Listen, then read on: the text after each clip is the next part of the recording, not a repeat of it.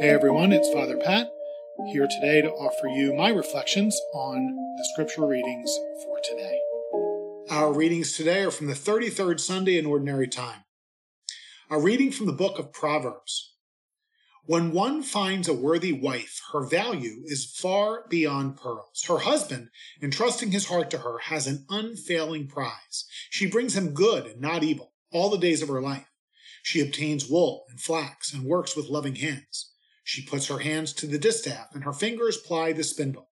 She reaches out her hands to the poor and extends her arms to the needy. Charm is deceptive and beauty fleeting. The woman who fears the Lord is to be praised. Give her a reward for her labors, and let her works praise her at the city gates. The word of the Lord. Thanks be to God. Our response. Blessed are those who fear the Lord. Blessed are those who fear the Lord. Blessed are you who fear the Lord, who walk in his ways, for you shall eat the fruit of your handiwork. Blessed shall you be and favored. Blessed are those who fear the Lord. Your wife shall be like a fruitful vine in the recesses of your home, your children like olive plants around your table.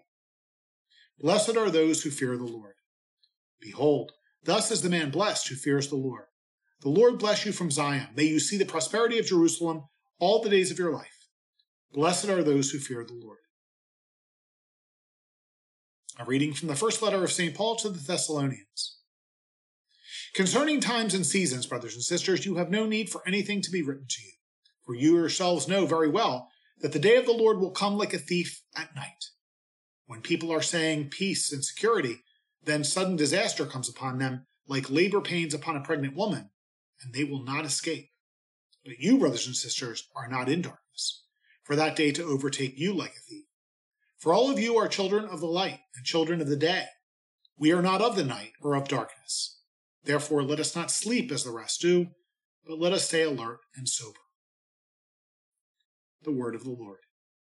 Thanks be to God. The Lord be with you. Reading from the Holy Gospel according to Matthew. Glory to you, O Lord. Jesus told his disciples this parable. A man going on a journey called in his servants and entrusted his possessions to them.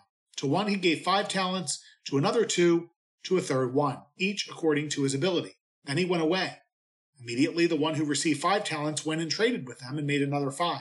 Likewise the one who received 2 made another 2. But the one who received 1 went off and dug a hole in the ground and buried his master's money. After a long time the master of those servants came back and settled accounts with them. The one who had received 5 talents came forward, bringing the additional 5. He said, Master, you gave me 5 talents. See, I have made 5 more. His master said to him, Well done, my good and faithful servant. Since you were faithful in small matters, I will give you great responsibilities. Come, share your master's joy. Then the one who had received 2 talents also came forward and said, Master, you gave me 2 talents. See, I have made 2 more. His master said to him, Well done, my good and faithful servant. Since you were faithful in small matters, I will give you great responsibilities. Come, share your master's joy. Then the one who had received the 1 talent came forward and said, Master, I knew you were a demanding person, harvesting where you did not plant and gathering where you did not scatter. So out of fear I went off and buried your talent in the ground. Here it is back. His master said to him in reply, You wicked, lazy servant. So you knew that I harvest where I did not plant and gather where I did not scatter. Should you not then have put my money in the bank so that I could have got it back with interest on my return? Now then, take the talent from him and give it to the one with 10. For to everyone who has, more will be given, and he will grow rich. But from the one who has not, even what he has will be taken away. And throw this useless servant into the darkness outside, where there will be wailing and grinding of teeth. The Gospel of the Lord. Praise to you, Lord Jesus Christ. I'm not much of a gambler. I've never sat at a blackjack table in a casino while find the 25-cent draw poker machines and play until I lose $10 or $20. I do enjoy going to the occasional horse race, but it's more for the atmosphere than anything. I'm kind of fascinated with the toothless old men eating chili and drinking beer while clutching their daily racing forms. I personally never bet more than $2 a race. Okay, maybe $1 billion Powerball jackpot will occasionally tempt me, but even that's pretty rare. I don't have much faith in Lady Luck. I've heard, in fact, that she's a tramp. Lady Wisdom, however, is another story altogether.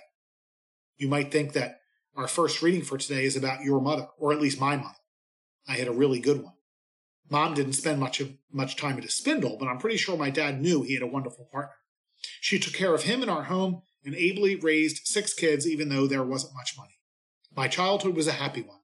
On one level, the passage from Proverbs does praise the virtues of a holy, faithful wife. But this, the epilogue to the book of Proverbs, is meant to complement the prologue of the book, in which wisdom is personified as a woman who invites everyone to a banquet at her home. The author draws an analogy between wisdom and the qualities of a good wife. In that time, men provided financial resources for the home and women managed them. A wise wife was prudent in her use of whatever modest means were entrusted to her care. She ensured all members of the family were well fed and appropriately, if not elegantly, clothed.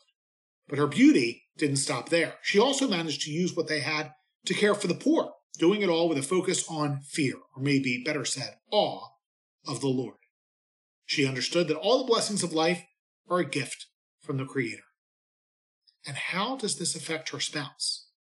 Our author tells us her value is far beyond pearls. Her husband, entrusting his heart to her, has an unfailing prize. She brings him good and not evil all the days of her life. By caring for her family and the community in holiness, she blesses, honors, and brings glory to her husband. We, the church, who fear the Lord and seek wisdom, are called to be a worthy wife to our spouse, God himself.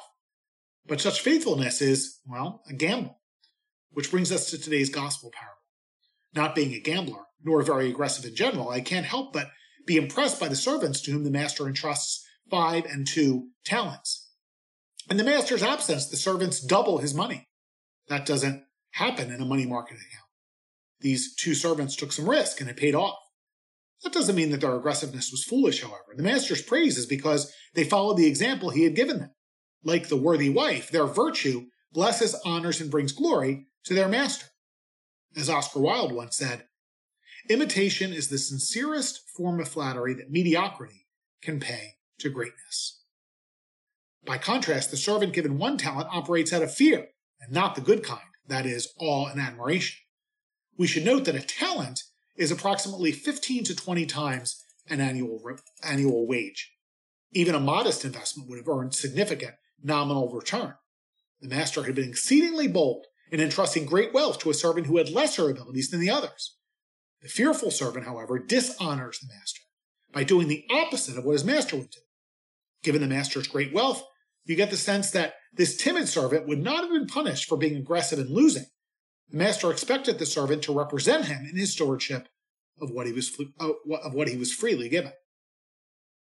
One of the unique features of a casino is the 24/7 gaming and the absence of clocks.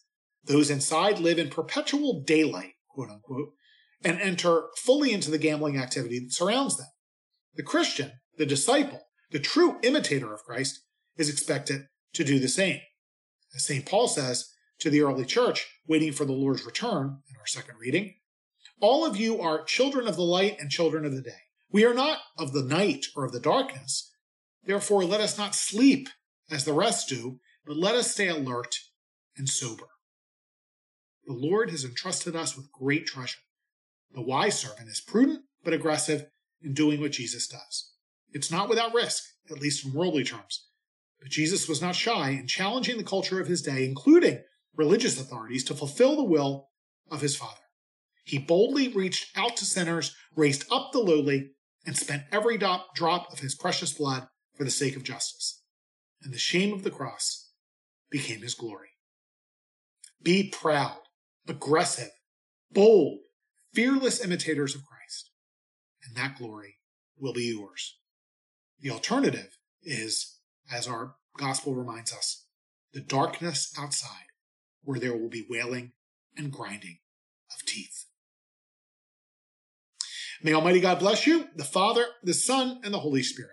Have a great day, and say a prayer for me. You got to know when to hold up, know when to fold up, know when to walk away, and know when to run.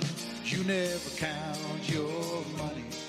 When you're sitting at the table, there'll be time enough for counting. When dealing's done.